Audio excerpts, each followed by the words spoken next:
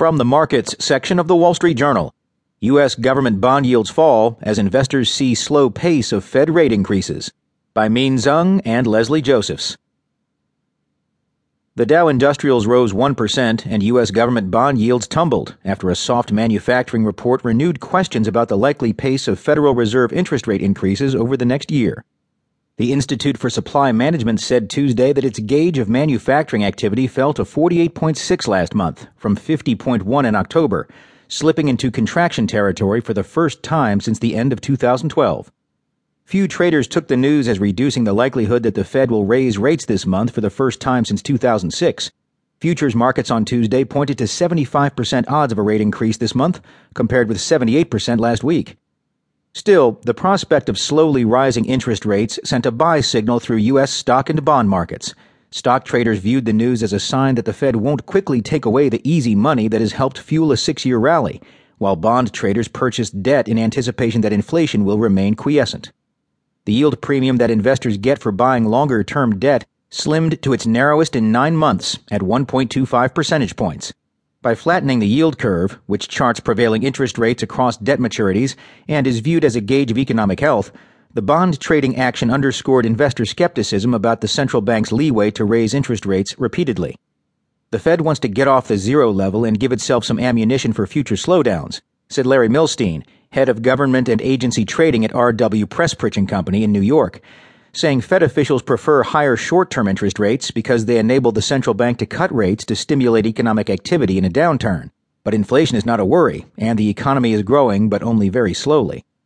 The data comes in the middle of an eventful week for markets, as investors gird for a Fed rate increase as soon as this month. On Wednesday, Fed Chief Janet Yellen will speak at the Economic Club of Washington. The European Central Bank on Thursday is expected to announce expanded stimulus plans, and Ms. Yellen is scheduled to testify before the Joint Economic Committee of the U.S. Congress. On Friday, a fresh update is due on U.S. employment. The prospect that the Fed will embark on a course of raising rates comes as global growth remains sluggish and many other central banks are easing monetary policy in a bid to bolster economic activity. That policy divergence has pushed up the value of the U.S. dollar. A stronger dollar has attracted foreign money into U.S. bonds, keeping a lid on long-term bond yields.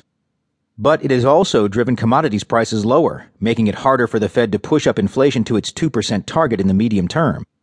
These cross-currents have driven investors to sell short-term debt and buy long-term securities since late October, when the Fed indicated it was on course to raise rates before the end of the year.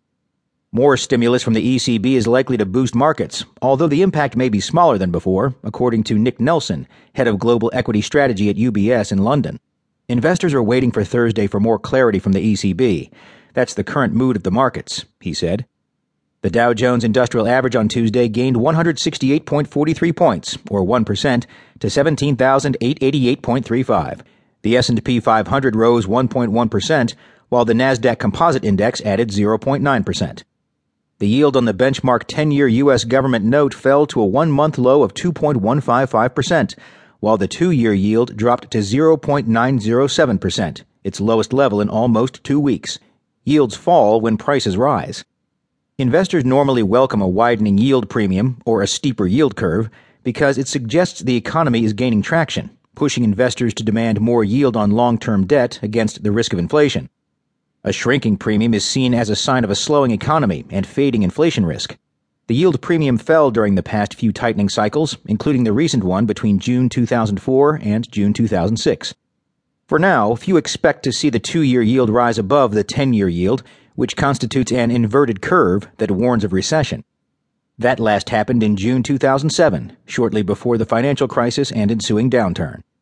David Keeble, global head of interest rate strategy at Crédit Agricole in New York, said the Fed is expected to raise rates very slowly, which reduces the risk of inversion.